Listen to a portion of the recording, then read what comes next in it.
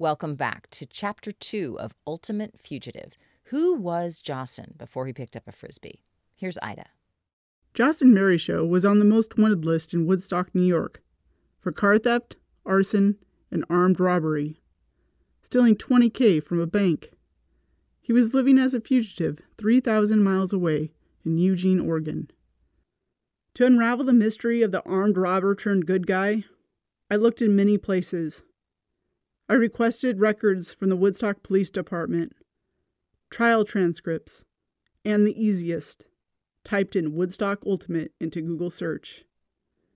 Bingo. I found a video.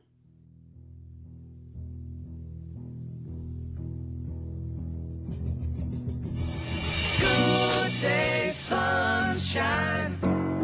Good day, sunshine. It shows players running barefoot or in tennis shoes, some even wearing jeans. Players are not organized. They are loosely guarding each other with no offensive or defensive strategy. All signs point to Hippie Ultimate, including the soundtrack, the classic Beatles Happy song. Sunny day. Good day, sunshine. Good day, sunshine. Good day. If Josson played here, Eugene Ultimate might have been a shocker. Even though Eugene has a reputation as a hippie town, we play serious Ultimate with cleats, athletic gear, and cones. Don't get me wrong, we still mess around, but I haven't seen bare feet on an Ultimate field in quite a while. Suddenly, the video shows a tall, shirtless, brown-skinned dude jogging by. Was that Josson? The guy had 20 pounds on the Josson I knew from Eugene. I wasn't sure, so I sent an email to hello@woodstock.org. I got a reply. Hello? Hi, Mark. It's Ida here. Hi. Mark Bernard, the current Woodstock Ultimate coordinator, has known Josson for years. Let's see, I'd say he came on the field in the early 2000s. It's not a very big game. Woodstock's a pretty teeny town. Mark says everybody liked playing disc with Josson. He'd bring his buddies to play, and sometimes a girlfriend would come watch. Josson attended parties. He drank, and there were times when his drinking got out of hand. 5 years of Woodstock police records show cops had responded to a number of incidents when Josson was in his early 20s, mostly revolving around drinking, noise violations, reckless behavior, public intoxication. I mean, he definitely had a problem with alcohol. I remember being at a bar called the Pinecrest. A police car showed up, and they let him out of the car, completely, staggering drunk, because they just thought he'd be safer at the bar than wherever they had found him. In Eugene, Josson never got into trouble. I learned from interviewing Eugene church members that Josson did drink, but it never got out of hand. This type of behavior in Woodstock was completely foreign. Why was Josson's behavior in Woodstock different from Eugene? I needed to speak with more people from Josson's past and visit the place that helped cultivate this bank robber. I bought a plane ticket.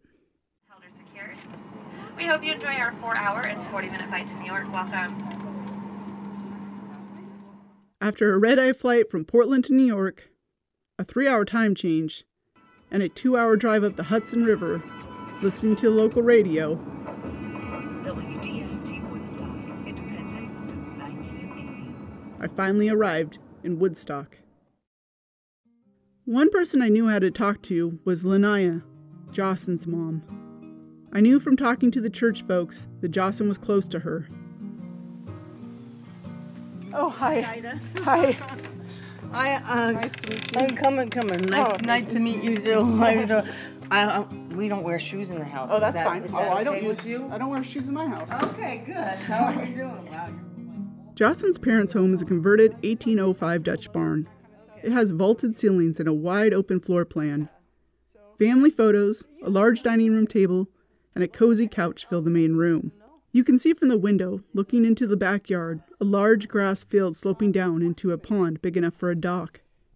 The same pond that was searched by the local sheriff's department, looking for the over 20,000 stolen. But right now in the hot sun, the pond looks inviting. Can you swim in that pond? Well, the kids used to. Yeah? Just for a little while until the snapping turtles that big. She held her hands 2 feet apart. Wow, big snapping turtles. Big snapping turtles, and then they got scared. Linnea and I go outside and sit on the back porch. It's a nice summer day. Sunny, but not too humid. Too hot, we could come inside, okay? Okay, thank you. And if you want anything more to drink, or let me know. Okay, thank you. Very nice of you. So where did you guys live before this place? Before Woodstock, we lived in Manhattan on the Lower East Side. Linnea and her first husband, Michael, were part of the reggae scene in New York City.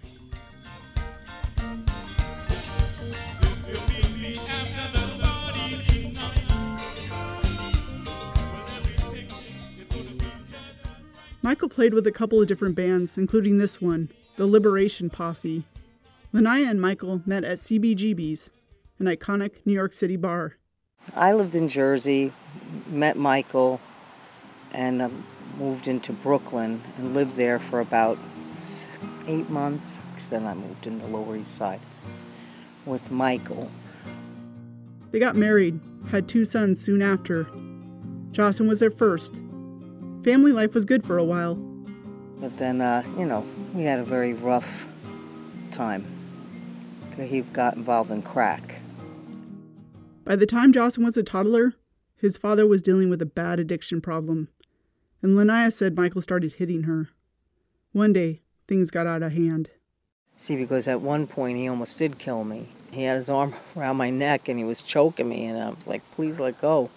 And everything went gray. When that happened, I just said to myself, so this is my death? And then he let go. Linnea showed me a picture from the early 2000s of herself. She had wild brown curly hair and bright blue eyes that twinkled. Those bright eyes seemed to have faded over time. Her long brown hair is now dreaded. It sits piled on top of her head. She says Jocelyn was young at the time, and then he may not have witnessed all the abuse, but the abuse was too frequent to be avoided. So he saw stuff, and he heard stuff, and I'm sure he was devastated by the split. Linnea ended up leaving Michael. She met someone new and moved to Woodstock. She got remarried. They started having children immediately. We had 3 kids in 3.5 years. So there was tension as time went on. Linnea had a bustling household. Her attention was spread thin. Jocelyn and his little brother had to compete with 3 younger half-siblings. On top of that, Jocelyn didn't get to see his real dad. Linnea felt bad at first. She said it was too dangerous for Jocelyn to be around his drug-addicted dad. By the time Michael was clean, distance and Linnea's anger kept the two separated. Jocelyn lost contact with his father. Jocelyn was young and one of the few black kids in his grade school. He initially was bullied, and I think his race definitely had something to do with stuff. Linnea says that Jocelyn started acting out due to being bullied by other predominantly white classmates. In 3rd or 4th grade, things started to get out of hand. And he brought in a knife, but it wasn't a little, it was a big knife. I didn't believe he was going to use it. That's when it really started stuff started happening. Just a couple of weeks before the knife incident, Jocelyn's elementary school went through an academic assessment. He was ranked gifted. After the incident, they reassessed him. They took him from gifted to genius and put him emotionally disturbed. Things started snowballing. During Jocelyn's junior year of high school, he brought a homemade smoke bomb to school and threw it into a crowded cafeteria. Linnea said the smoke bomb wasn't meant to hurt anyone. It was designed to get the kids to leave the cafeteria for a water balloon fight outside. Nonetheless, the principal expelled Jocelyn. Soon after being expelled, Jocelyn got caught for breaking and entering. Yeah, he broke into the youth center. Linnea said he stole $300. The youth center had the money saved for a dance. The Jocelyn I know from Eugene mentored teens at the church. I couldn't imagine that guy stealing money from a youth center. But I'm beginning to see a person accused of robbing a bank. By this time, 17-year-old Jocelyn was struggling with drinking to the point of blacking out. Jocelyn was already on probation. Linnea tried to convince the probation officer to let Jocelyn go to rehab. The probation officer insisted on seeing Jocelyn in person first. Linnea, stepdad, and Jocelyn loaded it up into the car and headed to the town of Kingston, 20 miles away, to meet the probation officer. I was sitting there waiting while he visited the probation officer. The probation officer took Jocelyn to the back office. It's getting long, and we're like, where is he? Jocelyn didn't come back. They took him to jail. The probation officer had a different plan. This is not about rehabilitation right now. It's about punishment.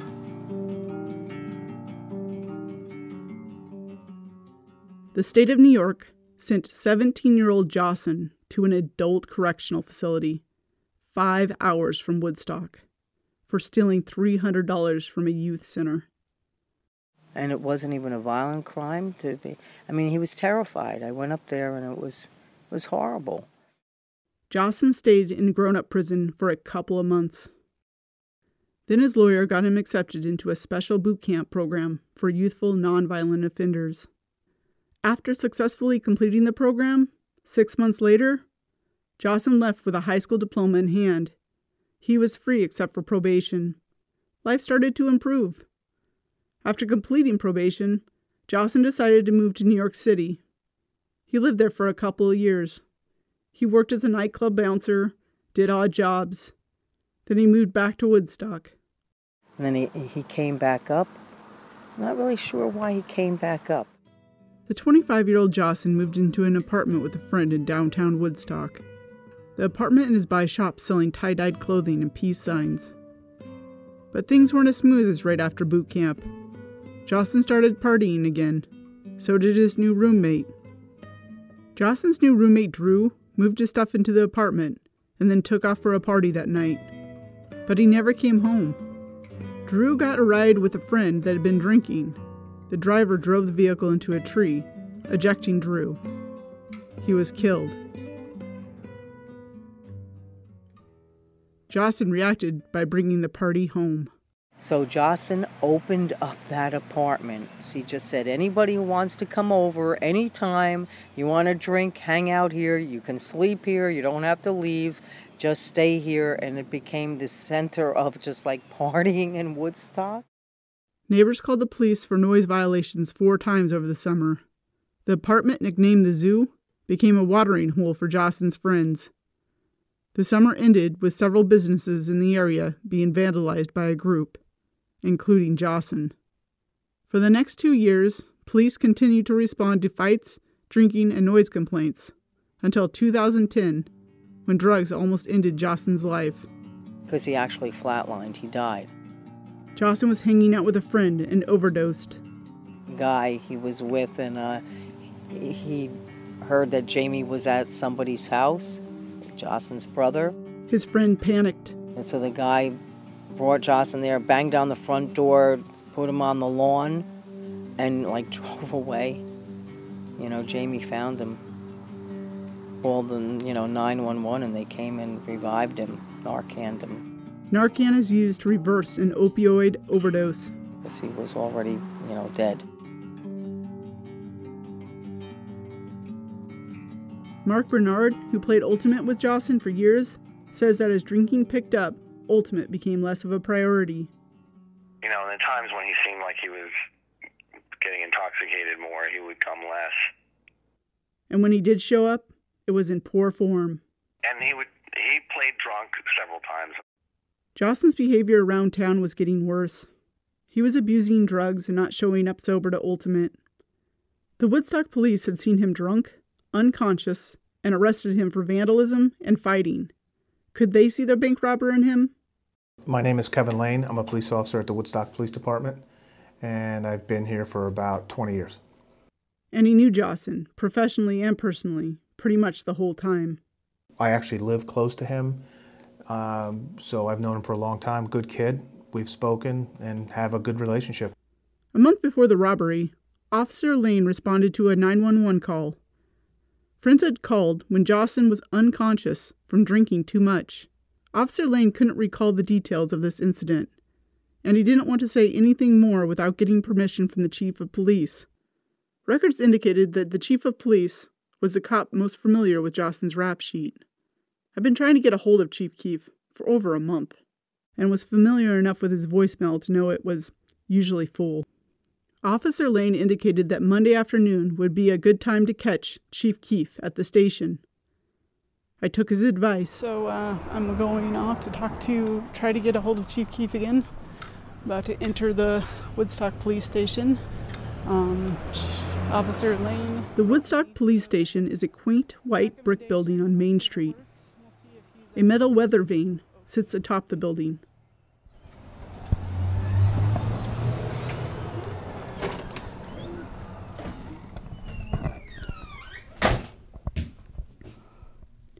I'm in a tiny reception area. A large wooden police seal hangs on the wall. It's black with white trim. A gold crown encircles 4 symbols representing the arts. I was just wondering, is Chief Keefe here? He is not. A thick, bulletproof glass stands between myself and the clerk. I've just been trying to get a hold of him. Because I'm not sure. Today's Monday, and I don't think he's been in for, a couple days. Try back tomorrow, maybe? I flew back to Oregon on Wednesday, so I was really hoping Tuesday would work out. You can try if you want to give us a call first, and but usually he's always here on Wednesday evenings because of court. So, but it's not guaranteed because he stops in on Monday evenings too. So, okay. Sorry. I never got to speak with Chief Keefe. It was clear from speaking with people around town, authorities, and reading news reports that no one outside his family expected much from a black man who'd been in trouble since he was a kid. They knew him as a prankster, because there was all those years where nothing happened. Mm-hmm. And so then, they knew him as a prankster, not as a gangster. Prankster nor gangster fit Eugene Johnson. I'd only seen small glimpses of Eugene Johnson in Woodstock.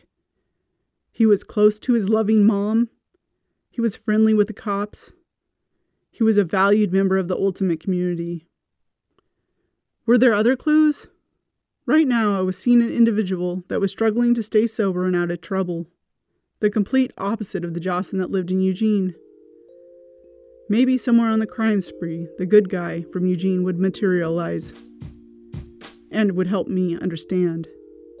He was indicted on 3 charges: car theft, arson, and armed robbery. I used the trial transcripts as my roadmap.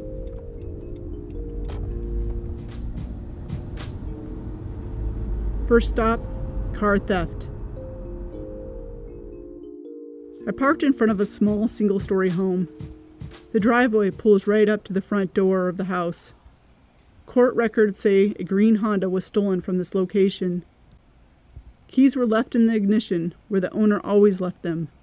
This matches Eugene Johnson, nice guy on the Ultimate field, stealing a car in a way that would cause minimal damage. Next stop, barn fire. I turned left onto a weedy country road. I maneuvered around a series of tight S-turns up a hill. Just as the record stated, a dilapidated barn stands close to the right-hand side of the road at the top of the hill. The trial records say the barn was run down even before the fire, and the fire was more like a barn smoldering. There were no animals in it. Jocelyn chose a low-impact target that inflicted minimal damage. I think I see more clues to the Jocelyn I know. First, no people or animals were hurt. Second, he seemed to use the same strategic thinking he used on the Ultimate field, and lots of people in both Eugene and Woodstock told me he played serious chess. If the barn fire was a diversion, it worked perfectly. The few cops on duty responded to the fire, away from the bank. My last stop? Bank holdup. The bank is located back in Woodstock, about 10 miles. The Bank of America Jocelyn robbed isn't there anymore. It's been turned into an upscale bar. According to witnesses at the trial, a masked man entered the bank. He had a large gun. He yelled at the clerk to open the bottom drawer. He threatened to take hostages if they refused to go along. That drawer had large bills in it, around $40,000. Only half that amount made it into Jostyn's bag. The manager dropped the large bills on the floor where Jostyn couldn't see. Before he left, the robber yelled a series of cuss words, topped off with a "Have a nice day." The entire robbery took 1 minute. I never heard Jostyn yell, besides hello from his bike. The stolen green Honda was abandoned about 200 yards behind Jostyn's parents' house, on the side of a paved road. It's quiet and secluded. If Jostyn did run to his parents' house from when the car was dumped, it would have taken about the same time as running up and then down an Ultimate Field. I don't think we saw him on the field after the robbery. Mark, his old Ultimate friend, remembers. He disappeared soon after. But after a couple of months, he came back. The authorities were eager to speak to Jostyn. He was a person of interest for the robbery. Lanaya said that when Jostyn returned, he surrendered his phone and spoke with the authorities. Trial records confirmed the conversation happened, but not what anybody said about the robbery. All we know is the police didn't arrest him then, but Mark remembers. Jostyn kept drinking and fighting. Apparently had a drunken scuffle with somebody. Somebody got really drunk and was taunting him, and so he really hurt the guy. Police got a warrant to arrest the 27-year-old Jostyn for the assault. A week later, Jostyn played Ultimate. He left with a friend. They hadn't gone far when cops pulled him over. It was right by the youth center he'd broken into 10 years ago when he was just 17 that landed him in prison. He bailed and ran, and they couldn't catch up with him. They said they didn't. They said their equipment kept them from keeping up with him, but nobody's gonna beat Jostyn and then run. Mark heard Jostyn's version of that day 4 years later when he visited Jostyn while he was awaiting trial in jail. The police chased Jostyn in cars, with dogs, and a helicopter with infrared vision through a densely wooded area. We're looking for him out in the suburbs. Well, about the suburbs of Woodstock. And Jostyn said he was sliding up against houses so that his signature would kind of look like maybe he was in the house. Jostyn took off to New Orleans, where his biological father, Michael, lived. One night he called his mom and said he was moving on. The night when he said he was going to leave Michael's, he said, "I probably won't be talking to you for a while," on the phone. And I said, okay. I didn't know that it was going to be 5 years. From that point, he didn't call again. So, yeah, there was plenty of nights just like crying in bed, wondering what the heck happened with him.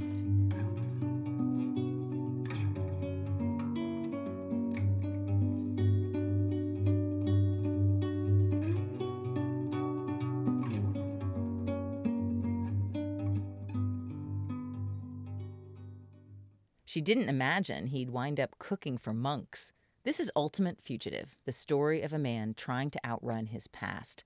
In a minute, Jostyn's unusual refuge.